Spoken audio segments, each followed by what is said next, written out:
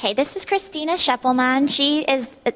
She's been the director of artistic operations at the Washington National Opera since 2002, and together with the general director Placido Domingo, she plans and prepares all artistic aspects at the WNO, and has also helped advance their reputation as a world-class opera company. And prior to moving to Washington, she's worked at respected opera houses in Barcelona and Venice, and as the artistic administrator at the San Francisco Opera. So she's going to talk today about Guillermo Kuitca's seating plans. It might seem a little strange for me to talk about paintings or a visual artist, but Kuitca has worked in the theater, as you probably know. I mean, he's done set designs for theater productions, and he must have, I've looked at that carefully, and he must obviously have some fascination with the theater or with his experiences in the theater. I actually love what he did, and to me it looks like either a visual memory that he had from an experience in the theater or even a sound experience. But let me just talk for a moment about the shape of theater, because I'm sure many of you have been to theaters but probably haven't thought about how a theater looks. When you look at a shape like this, which any shape influences the acoustics, of course, and acoustics and sound goes in certain direction, bounces in certain directions, and creates different sound patterns that I feel are sort of visualized here. If you look at a theater like this, it's more of a 19th, 18th century theater. They're mainly made for the audience to look at each other more than on the stage. And the sound also does not expand the same way it does expand in modern theater. So you have basically a small opening, the stage is only here, then you have this big horseshoe, which is really made for people to see each other. Traditionally, the cheap seats were in the orchestra. People would be standing there, and the sound was never the best in the orchestra. Still today, I sustain, don't ever sit in the orchestra seats. The sound is going to go right over your head. So that is one very old-fashioned shape. Then when you move further into the 19th century, which I think somewhere was Covent Garden here, the space actually opens up, and you have a bigger stage, and the whole visual and sound concentration is different. You're not there to look at each other and talk to each other.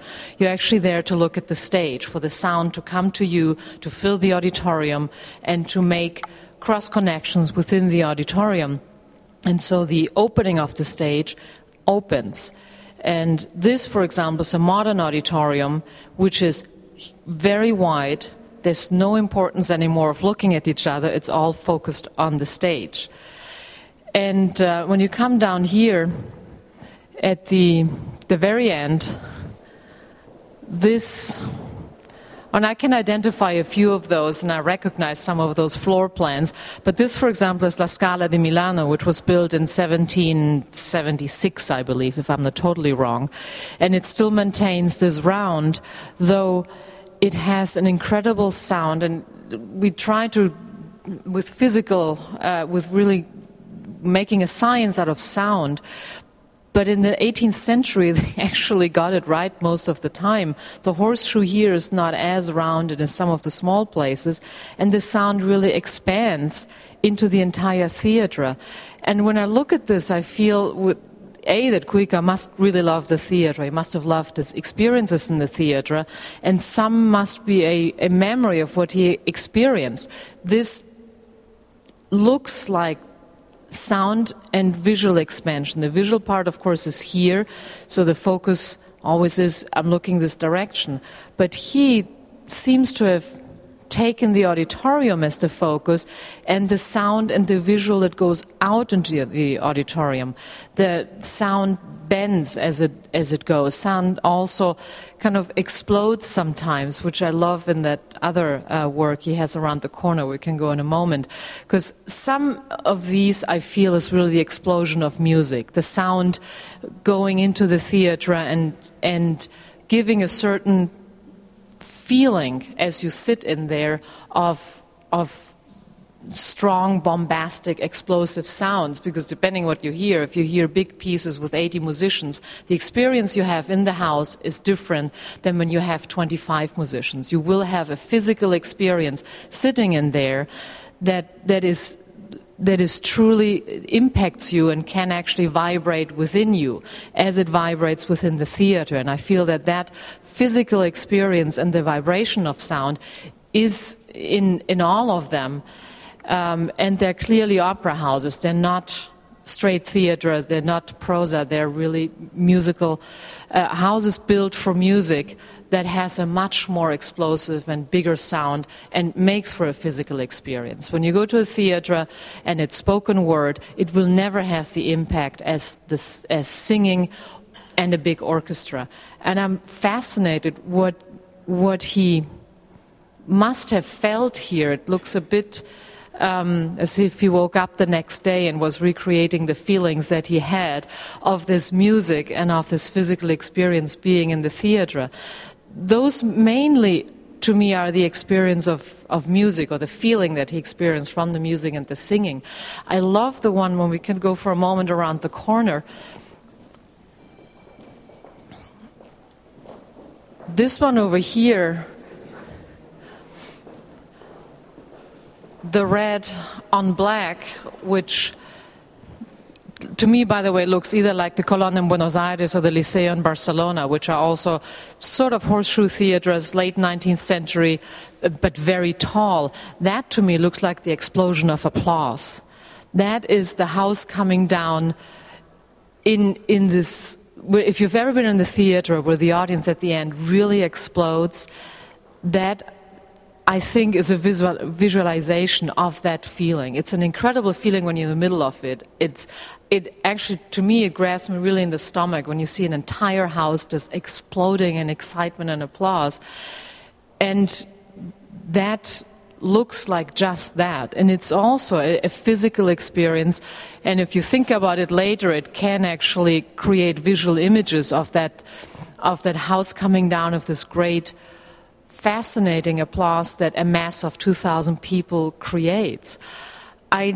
I wished I could actually ask him what his experiences with opera were, because it clearly must be something very powerful to him in order to create those images. Over there, the black and white at the end, in a way, is much more subtle. We can just go over there. But all of it, in my opinion, is the visualization of sound and of the feeling that the sound creates in you. I mean, that's when you go too close, I feel it loses the effect, but that vibration of the space, it's what really music does. Music is a vibration. I mean, a string instrument vibrates and creates a sound because it vibrates. That is the vibration that creates a reaction in us. I mean, obviously I love music, otherwise I wouldn't say all this. But I love the effect of music, and I love the physical impact that it has. And to put it like this, I've never seen anything like this, and I feel he's so much captured what the feeling of sound and music and space within a theater. My favorite actually are the little ones we were first, because I feel that it has all those different theaters where the sound runs in different ways, and the colors. I admit I know some of the theaters, and the colors and the way he expanded it visually really reflects the feeling in those theaters. Some are smaller, so the explosion is in a smaller space but very powerful, so it creates this detailed little feeling, because you cannot have this huge feeling of a big house. And then you have the bigger houses where the feeling is much more generous. And to me, the favorite one I said is over there, where you have the house just coming down in this huge motion, because there's really motion in those images also. And music is also motion. Music moves. You cannot stop music. You can stop a painting, you can look at it and contemplate it. If you want to do this with music, you basically have to replay it over and over again. So the dynamic of the music, the movement, and the movement going forward, it cannot go backwards. You cannot just play it backwards. Well, you can, but I wouldn't recommend it. It is really in those images. There's always an expansion in the music and the movement forward. And I'm fascinated in actually how he gave this impression that to me really makes an impact and resonates, because I think I've had those emotions being in the theater, and it's just nice to be able to sit and look at these paintings and sort of try to think of the emotion that usually is fleeting and goes away, and you kind of look at it and you try to remember a musical moment in the theater and go, I think that's how it felt. And I've never thought about it that way as often as I've been going to opera for, I think, about 30 years. And I'm actually grateful to have been asked to speak a little bit about this, because it forced me to really rethink my feelings in those situations and try to imagine back moments in the theater like that. Who of you goes to the theater? Who of you goes to the opera on occasion? If you're not, that's fine. It's not a test. I'm not. Have you ever felt those type of emotions, or do you feel that this kind of reflects a little bit what you have experienced? Or do you go and just contemplate and don't get involved? I mean, do you ever had this kind of vibration and this impact of music on you? Or yes, ma'am. I mean, if you have any questions, please ask. I don't pretend to be an art expert, which I'm not. I've been in the music business for 25 years, and I've been in theater for about 30 years. So these are, what I can tell you, are impressions from a theater person that looks at that and goes, that is how it feels. That is visualizing how it sometimes feels to sit in a theater. Your comments about the music expanding and explosions, it certainly is evident here in that he's used, it looks like graphite that he's used as blurs. Yeah. And in the smaller paintings that we saw before, each one of those watercolors sort of bled and faded out. Yeah. And so it sort of gives the same illusion as you're saying, that it's moving and it's not static and it's vibrating and all of the same things you said about the music. And it bounces.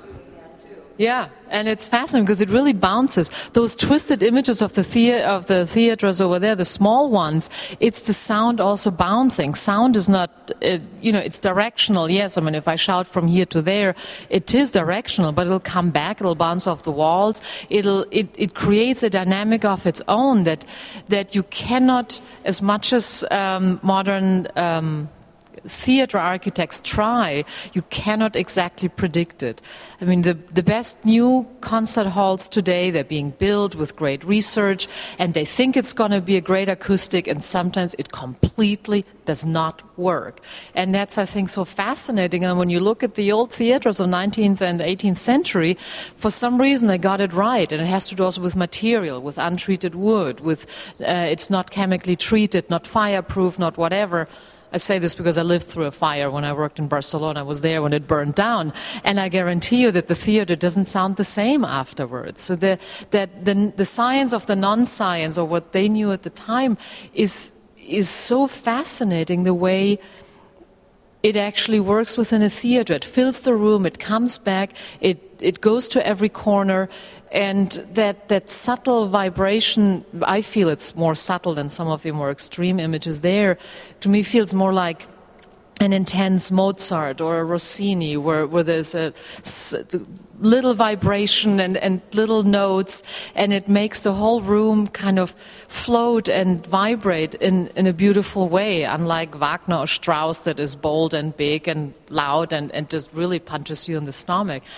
And I I really wish I could ask him about his experiences, because he apparently has done theatre design, but theatre is very different of the musical impact, and something must have fascinated him. And what I also find interesting is that he only looks at the auditorium. He does not look at the impact of sound on the stage. It is always seen from the stage into the house, because sound also goes into the stage, of course, but he ignores this completely.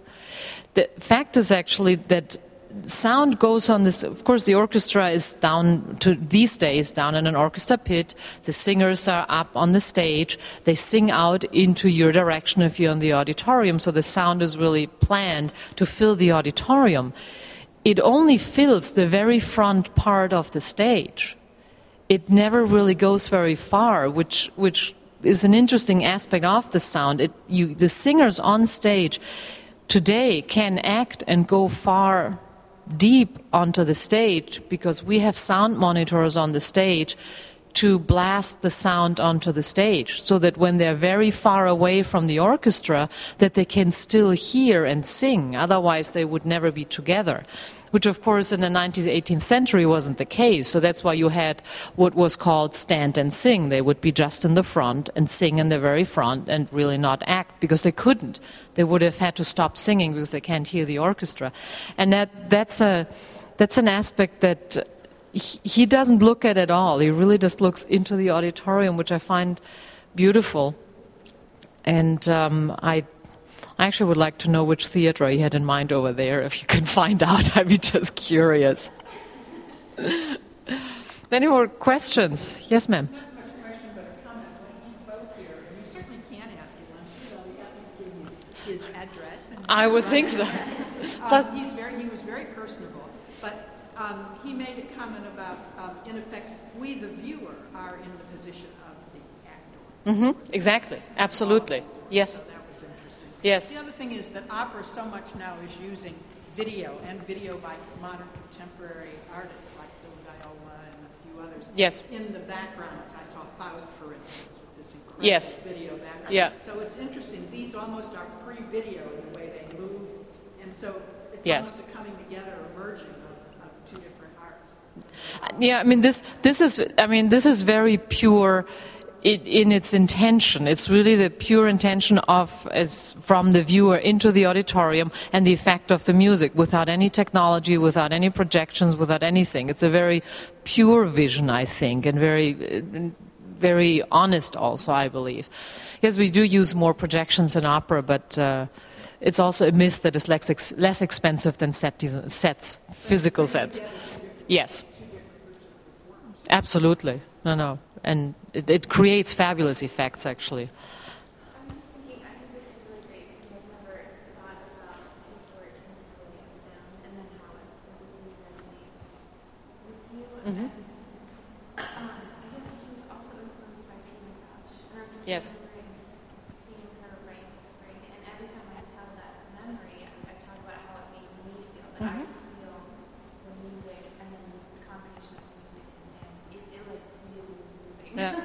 But so it's interesting now for me to look back at this and think how he's making those things happen. I don't know, but it's fascinating. No, we often don't think about it. We go to the theater, we go to the opera, to a concert, and we look at it. We love the music. It's a piece we probably know, and we enjoy it. But it really does have a physical impact on us. It resonates in our bodies. It makes an impression. It really makes an imprint in us. If we really think about it, if we think back at performances that we really enjoyed, it leaves an imprint in us, an image that might not be exactly what we saw, but it's an image that is filtered through our feelings and through our thinking, and it will stay with us. And in a way, we, at least the crazy ones that go very often back or that are forced to go back because they work with it, we keep going back because we want to recreate this feeling. And, out of 100 performances, one gives you that excitement. And that's the one that you go back for. And it's a very unique, fascinating experience that will stay with you. I guess it's like the hole-in-one on the golf course. Any more questions? Oh, I'm sorry. Yes. Because there are no people in the audience, Mm-hmm. And what you were saying just now, it made me think when we were talking before, was that it's more like a memory of what happened as opposed to the actual event. So that you're reliving what went on, like sort of you're thinking back to what happened. Yeah. And thinking about how you felt, or he's probably how you felt and what went on. So that for me, having you explain this and having these sort of empty theaters, it kind of makes more sense to me, not just at a general level, but why somebody would do this, because maybe they are thinking that. Yeah.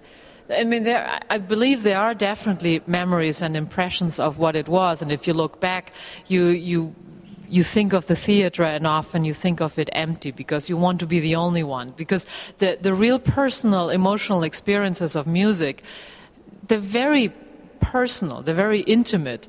So ideally, I believe we really want to be alone in the theater and be able to feel this emotion.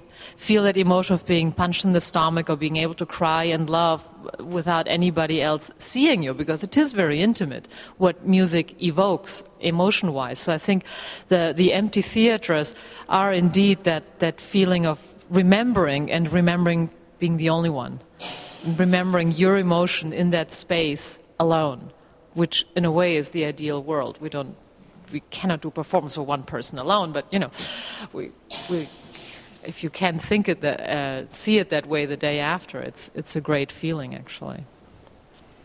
Yes, sir. You were also talking about the horseshoe shape of early theater opening up. Can you talk about sort of the social changes and the changes in perception of opera as an art performance? Theaters at the time in Europe were created by a court, by a king, by a baron, by whoever. It was a court. It had a center box where the king or the count or whoever sat, and it was at the box level. It never was at the lower level. It was one level up, center box, best seat, best view. Everybody wanted to see the king also, of course. So the horseshoe shape helped being able to look that direction where the center box was, because you wanted to see what's going on there. You wanted to be able to say, oh, I saw him, oh, I saw the princess, or whatever.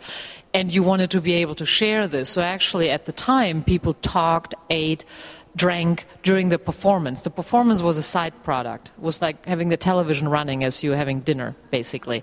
And people were standing on the floor like we do now, and instead of having seats in the orchestra, they stood there and they looked around, sometimes on the stage, sometimes around, okay, which nobility is today here, who did come, who didn't come, and that made for appropriate gossip also. The orchestra was at the same level, which was problematic. The orchestra originally also, they were not seated, they also would be standing.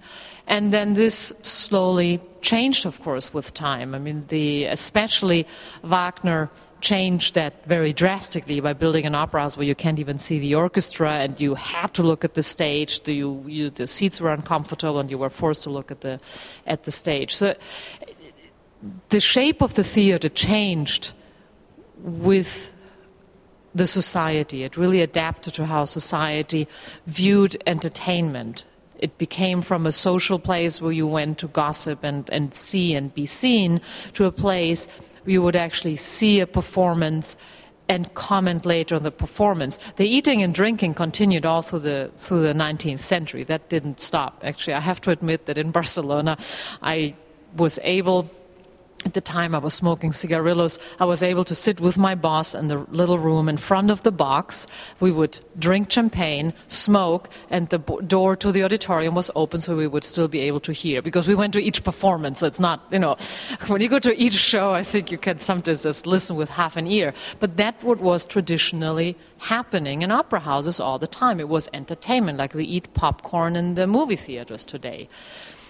It slowly changed as the pieces became more demanding. The orchestra had to have much higher skills. The singer had much higher skills. The singer became the focal point of the excitement. The big divas of the times of Rossini and Donizetti that wrote wonderful pieces for those sopranos, or in the 18th century for countertenors.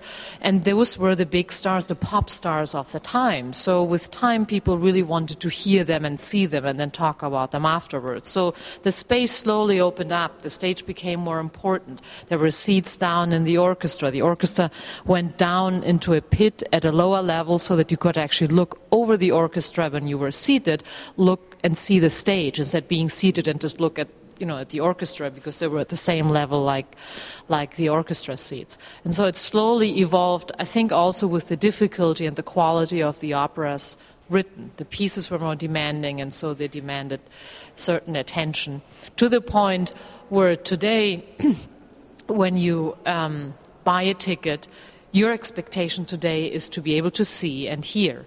And so the auditoriums adapted to that too. I mean, if you go in Europe to an opera house and you are in a box and you're in the deep part of the box, there's no way in hell you can see anything.